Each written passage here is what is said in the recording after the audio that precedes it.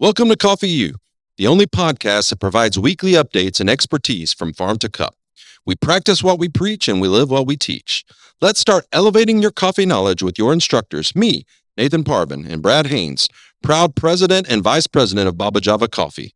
Class is officially in session.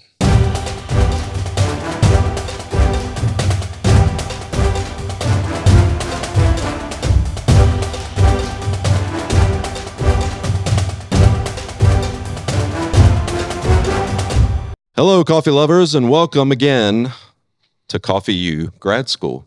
Nice. This season, we're learning how to open coffee businesses, and we're kind of leading you along the way and helping you start those things that are so much fun. As always, we have our Vice President of Operations, Bradley Haynes. Welcome, Brad. Yeah. Welcome. Thanks.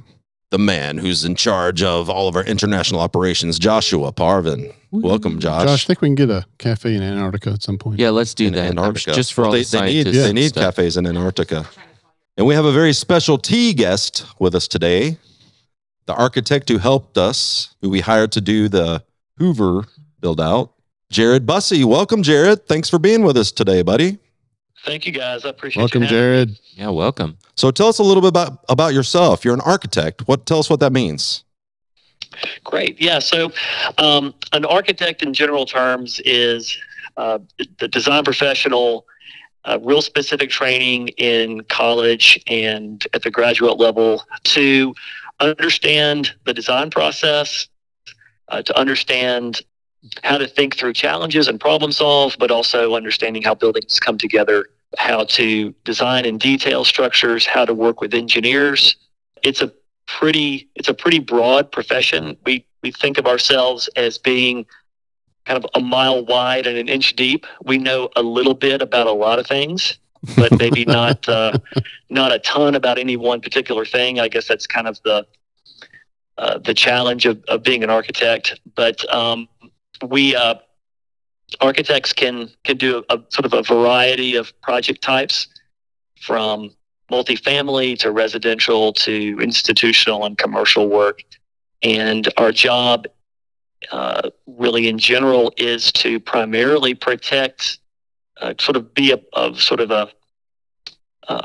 involved in public health. Really, the building codes give us a lot of criteria to design safe buildings for the public. And I would say that's our chief concern, and our priority is to build buildings that are safe from natural disaster, as well as, providing people a comfortable, reasonable place to assemble and carry out business. Along with that, we want things to be beautiful and add to the fabric of cities. We want buildings that make money for their owners. That's right. And so there's a lot of things we do and need to manage through a process. Sounds awesome. So do some architects specialize in just doing one specific thing? Yeah, I think, generally an architect might be involved in a handful of different project types. It's really difficult to kind of do all of them. Okay. It specifically, healthcare, for instance, is a highly technical, involved project type that requires knowledge of certain processes, from permitting to state approvals and things like that. That can be a challenge to translate and also do residential work, which is it's on maybe the other side of the spectrum, where you're dealing with clients that maybe aren't familiar with any kind of design process. They're very personal projects dealing with houses and things. And so I think architects tend to specialize in compatible project types. Okay. For me, we do a fair amount of residential work, but we also do, a lot of office, like commercial restaurant type things. Okay. I grew up doing institutional projects in a previous firm, and don't really do that work anymore. Gotcha. Choosing to kind of specialize in these other project types. So I think that's pretty consistent, kind of picking your niche and working within that. Makes sense. How long have you been doing architecture? So I was licensed in 2012. Okay. I have been I've been on my own. I've had my own firm since 2016, Architectural Cooperative. And like I said, yeah, we kind of specialize, kind of have our focuses, and have done, have kind of really enjoyed doing that kind of work. Awesome. Yeah. When you helped us with the Hoover Cafe, and we enjoyed working with you. So we know that's why we wanted you to be on, because we know how good you do at your work. So, oh, that's great to hear. Yeah. So do you know Art Vandelay? I am very familiar with Art Vandelay. Absolutely. I get, yeah, I love those references. I love that there was one episode where George was, he was protesting something, and he made a statement. He always wanted to pretend to be an architect. That was that's right. So, yeah, I take great pride that I was able to achieve that. That's right. George was striving to pretend to be. Yes. Okay, so I have just signed a lease on a space like we did at Hoover. All right. Yep. I decide that I'm going to use Jared as the architectural cooperative and Jared Bussey as my architect. Then what do I do? What's next? So the first thing that we want to do is get together at the project site. I would want to see the space. I would want to hear from you what your goals are, what your vision is. You may not have everything figured out. In fact, if you did, you really wouldn't need me. But I would want to know what your goals are, how you want the space to operate, how you see your use being implemented, like what's your brand, what kind of message are you trying to send out to the public.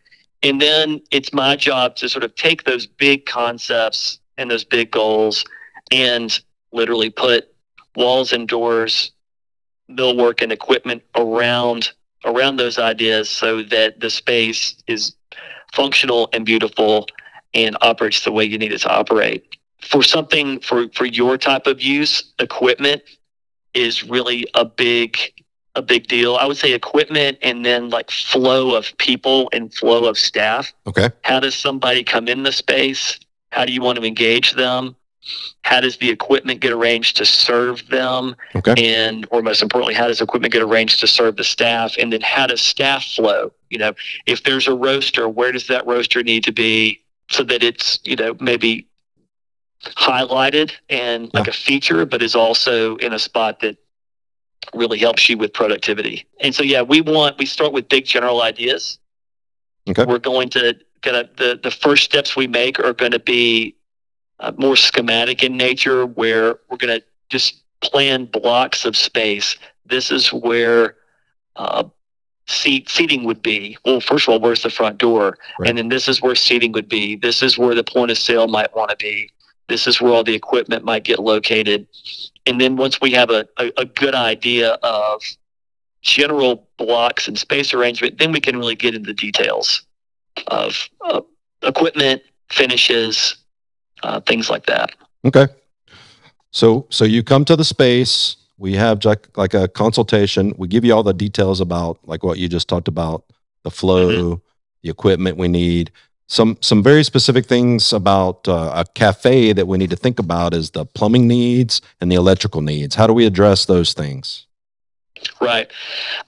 If you're coming into an existing space, it could be in any number of configurations. It might be a space that's been occupied before. It might be a clean first generation shell. It might even not be constructed yet. Your first interaction with an architect might be, hey, this building is being built. We're going to go into this spot. Okay. Let's go ahead and start planning. And the condition of the space you're going to be moving into has a lot to do with how you address plumbing and electrical. I see. Obviously every plumbing fixture has got to have a water supply, and it's got to have a drain, and those drains are gravity fed. And so you've got to be able to run a pipe from that sink or the dishwasher to the sanitary lateral, the sewer lateral that's in the space. Okay. And the further away you get from that sanitary lateral, the more concrete you've got to cut up. And the more expense you end up having to outlay. Right. I think, and it's in some ways similar with electrical. I think the primary electrical concern is that you've got the size service that you need for a cafe like you guys do, a typical 200 amp service is probably just fine. Yep. But we want to be real careful that, we want to look at equipment and we want to see how it's going to, what all is going to be on the part of the electrical load, and make sure early on, this incoming service is sufficient. A lot of times that can become an issue with landlord. If you're in that scenario of, landlord promised to give you a certain size service, well, that actually doesn't turn out to be sufficient. And the earlier that stuff can get identified, the better. So electrical and plumbing are two primary things. I will say this, back on the plumbing, we want to be efficient, and we certainly want to save a client money, and we don't want to saw cut the world for no reason. But we also want to balance that desire to save money and be efficient with what's the best layout. Right. And I think a lot of times people get a little bit too hung up on, I just got to save money on, right, first cost savings. And you can lose a little bit of perspective on, hey, day in and day out, I really need a sink right here. Or I really need my espresso machine over here. And it's going to be another several $100s or more to do that. But that really makes us flow better and, gets product out quicker and makes more money. And those kind of things can pay for themselves so quickly. So I would challenge people to kind of balance the first cost with long-term productivity and operational efficiencies. Makes sense. Sounds good. Okay. So back to the process. Yep. We've got all of our plans. You know exactly what our flow is. You know all the needs for plumbing and electrical. You know where all the equipment's going to go. You've done all your measurements that you need, and then what do you do? Okay. So once we get to that point where we really know the plan is approved and we know where all the equipment's going to go, that's really when the bulk of the design work or the drawing work really starts. So an architect would typically engage with engineering consultants. So to get a permit for a cafe, you're going to need a mechanical engineer, a plumbing engineer, and an electrical engineer. Okay. If you're doing significant modifications to the building structure or shell, you may need a structural engineer. Okay. But that's really up to the architect to determine what he or she thinks is necessary. Those consultants typically will work for the architect. Okay. And so the architect's fee should include the architectural design service as well as the MEP, mechanical, electrical, plumbing. That's kind of the shorthand for it. Okay. And as you can probably imagine, the mechanical, electrical, plumbing components have a lot to do with equipment. We have to bring water and power and a drain to everything that needs water, power, and a drain. Right. We need to condition the air. We need to put an HVAC system in that's going to keep everybody comfortable. And so you really don't need or even want to bring in engineers until you've got all those decisions made. And so that's when that equipment's all laid out, that's when an architect should be engaging his or her consultants. We typically then just kind of go off and do our drawings in a lot of ways. Early in the process, a lot of those questions get answered by you, the client, as to where things need to be. And then it's really just up to engineers to create the drawings that are needed for three things. You need to get final pricing from a contractor. You need to be able to apply for a permit from the authority having jurisdiction, and you need to be able to build it. So those drawings that engineers do and that architects do are highly technical. They're going to be hard-lined with a CAD program. They may look a little foreign to a layperson, but the contractor and the building official knows exactly what's being put in with those drawings. So you take a drawing and you take it to to get approved, and it's always approved the first time, right? Oh, well, ours are. Of course. That's funny.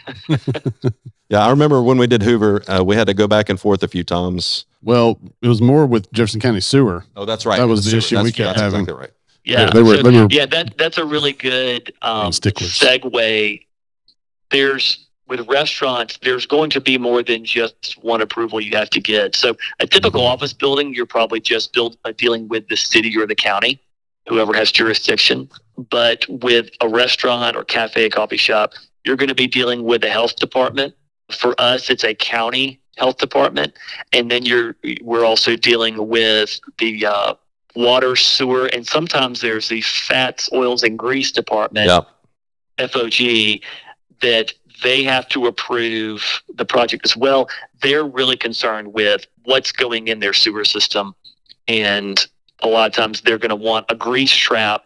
If you're doing anything dealing with food, I mean, it's, for ours, I think it got a little bit silly requiring, a grease trap to deal with coffee. But, they say that there are oils in the coffee that they don't want to go straight in their system. And so we work with them. It's really best to work with them early in the process. Okay. And we did have some interaction early on with them to get them what they needed. But even then, during the drawing review process, once they see all the details, they may have some more questions and some more requirements. And so it's just up to the architect and the engineering team to design systems that meet their requirements. An important thing to remember that can be frustrating is we can have a set of drawings that meets all of the code requirements, but the code is a minimum set of standards, and the code says that, and the code says that the authority having jurisdiction can require things beyond what the code requires. Right. And so sometimes we run into that where we've met the code, but the city's not going to approve the drawings because they want additional steps to be taken. Right. And that's within their purview and within their right. And ultimately, I think, they're mostly concerned with public safety. Sure. And, reducing risk. They're taking some risk too. There's risk on the city when they review drawings. And so we just accommodate best we can and work with cities. They are, they're on our side. It's easy to think of plan reviewers and inspectors as being adversarial, but ultimately I like to think of them as, they want a safe building that interfaces with infrastructure correctly. And they're also in some ways a safeguard against poor installations. They're going to come and they're going to look at wiring and piping and rough ends, and they're going to make sure that they meet the code. That's also the architect and the engineer's job to inspect those, but jurisdictions will as well. And it's good. It's ultimately good for the client. It's going to ensure a well-designed and a proper installation. So we get all the approvals, and for us with Hoover, that was the main obstacle was the fog department, I guess. Jefferson County, but yes, Jefferson County. Can you imagine? Hey, Don, what do you do for a living? Well, I work with fats, oils, and grease department. And that's very glamorous. Yeah, it's very. But anyway, somebody's got to do it, and we're glad they do. Anyway, right. So we've got all the approvals, and then that what is that? It we build out starts then, right? Yeah, we start the build out. We hand that over to the contractor. Is that how it works? Yeah. So during while things are being permitted and reviewed, a contractor may have already put together a final number for you. I got you. Sometimes that can happen concurrently with drawing review, but a contractor is going to go through all the drawings, and he or she is going to put together a final contract number. They're gonna price all the different trades with different subcontractors. Most general contractors don't self-perform a whole lot. Right. They're called contractors for a reason. They're writing contracts with other people to do the work. Right. And so they may have trades that they like to work with on every job. One particular plumber, one particular electrician. They may shop those trades. They may get 3 numbers from 3 different electricians and pick the low guy. A lot of that can be up to them and how they like to operate. Sure. A client certainly can have some say in who does the work. If the client knows of a particular plumber they want to work with, they can talk to general contractor and say, hey, I'd like to use AAA plumbing on this job. And as long as contractor's comfortable with how they're bonded and insured, maybe that's something that can be done. So while all these permits and things are being reviewed, you are going to need to get a final contract number from a builder. He's going to put a big fat contract in front of you that certainly identifies the price of the job of the project, but also is going to identify a schedule It's going to have clauses in there about what if there's disputes, what if there's a work stoppage, how are payments going to be made, how's the space going to be left to you. It's a pretty extensive contract, and that will need to be signed and agreed upon by both parties before construction starts. But once that agreement's in place, and once all the municipalities and authorities having jurisdiction have approved, then you can start swinging hammers and getting to work. Sounds good. Sounds like a plan. And and then we have to pay for it all. That's right. That's the really fun part for the owner. Yeah. So all right. So I've got a question. We're kind of backtracking a little bit. Is there? Do you prefer, when we were talking about clean slate versus like an existing building? Do you prefer a clean slate or a building that already has some fittings and things that's already been in use? Yeah, to me, the best situation, we do a good bit of restaurant fit out work. The best situation, I think, is a first generation shell space. So this is a brand new building that is designed by an architect and engineering team, paid for by a landlord, and it's essentially a white box. It's going to have an HVAC unit. It's going to have an air conditioner on it. It's going to have a main electrical panel at the back, and it's going to have a stub up for a grease line and a sewer line, and then finally it'll have a water line service. So that's the perfect scenario where it is like you said, it's a clean slate, but it has all of those utilities brought to the space. That's a fairly common way of doing things, but obviously you've got to, you're negotiating with a landlord on a building that hasn't been built yet, right, or a building that may be under construction. And so you can sometimes have some say in, hey, I need this size electrical service. Hey, I need this size water line. I need more than just a 3/4 inch line. I need an 1.5 inch line. Right. So some of that stuff you can negotiate, and they can give you everything you need. And so then it's just a matter of, it's almost like a plug and play. There's even scenarios where the landlord doesn't even pour your slab yet. They may leave you what's called a block out at the back of the building where a lot of the equipment tends to go. And so you can install all of your below slab drain lines without having to cut any concrete. You just dig up trenches and make connections, and then you do a pour at the end.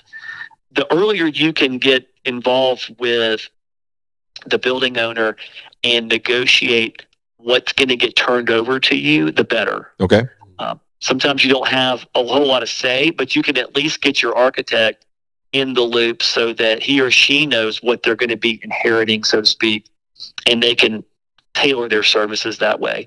It's no problem to come in a space that's already been occupied. Sometimes that can be a big cost savings if things are generally where they need to be. If a lot of rough ends are in good spots, and it's just a matter of kind of putting in new equipment, that can actually be a little bit cheaper. On the other side of that, it could be more expensive. If nothing's in the right place and you have to do a lot of demo, then it becomes a lot more arduous. So that's it really is kind of job to job, but I would say kind of a clean slate is generally the easiest thing to manage. Like at Uber, we had a lot of concrete to dig through to get that. It was mostly the grease trap. Yeah, for the grease line. The main grease line. Yeah, that was the main thing we had to do. Yeah, really. Yeah, see, y'all inherited. Y'all moved into a retail spot, That's which right. had Correct. like one restroom, maybe two. We had one. No plumbing. No, there was one sink anywhere towards the middle or front of the space, and so it was such a different use. That becomes a lot more arduous to retrofit, a non-restaurant space into being a restaurant space. Right. That's correct. Yeah. Yes, we learned a lot from that experience. Yes, we did. Right. Well, Jared, thank you so much for being with us today. It was very super informative and educational for sure. It's very educational to help people to understand what it entails when you're talking about using architectural services and doing the build out. And we really had a good experience with you, Jared, when we did Hoover, and we appreciate you, and we appreciate the design work and how beautiful you made the space, and very practical. So thanks so much for all you did for us. We look forward to working with you in the future.